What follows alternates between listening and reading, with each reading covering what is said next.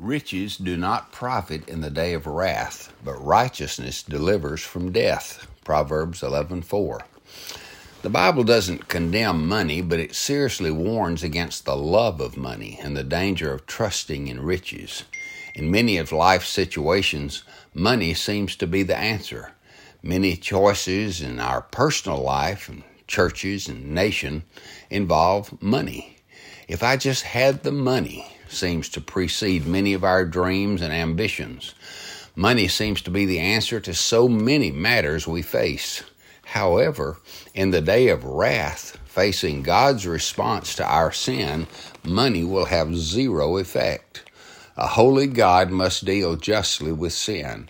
His holiness and His justice demand wrath upon that which insults His character and disobeys His commands and derides His glory. God's wrath is demonstrated in two places, the cross and eternal wrath in hell. Money is useless in both of those places. Grace is offered freely at the cross. Money is useless there, thank God.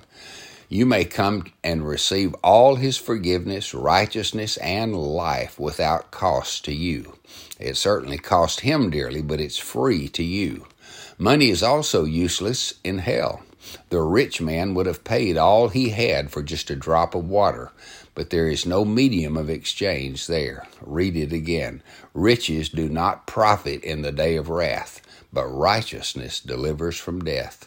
Father, we receive your grace freely to deliver us from the day of wrath. Amen.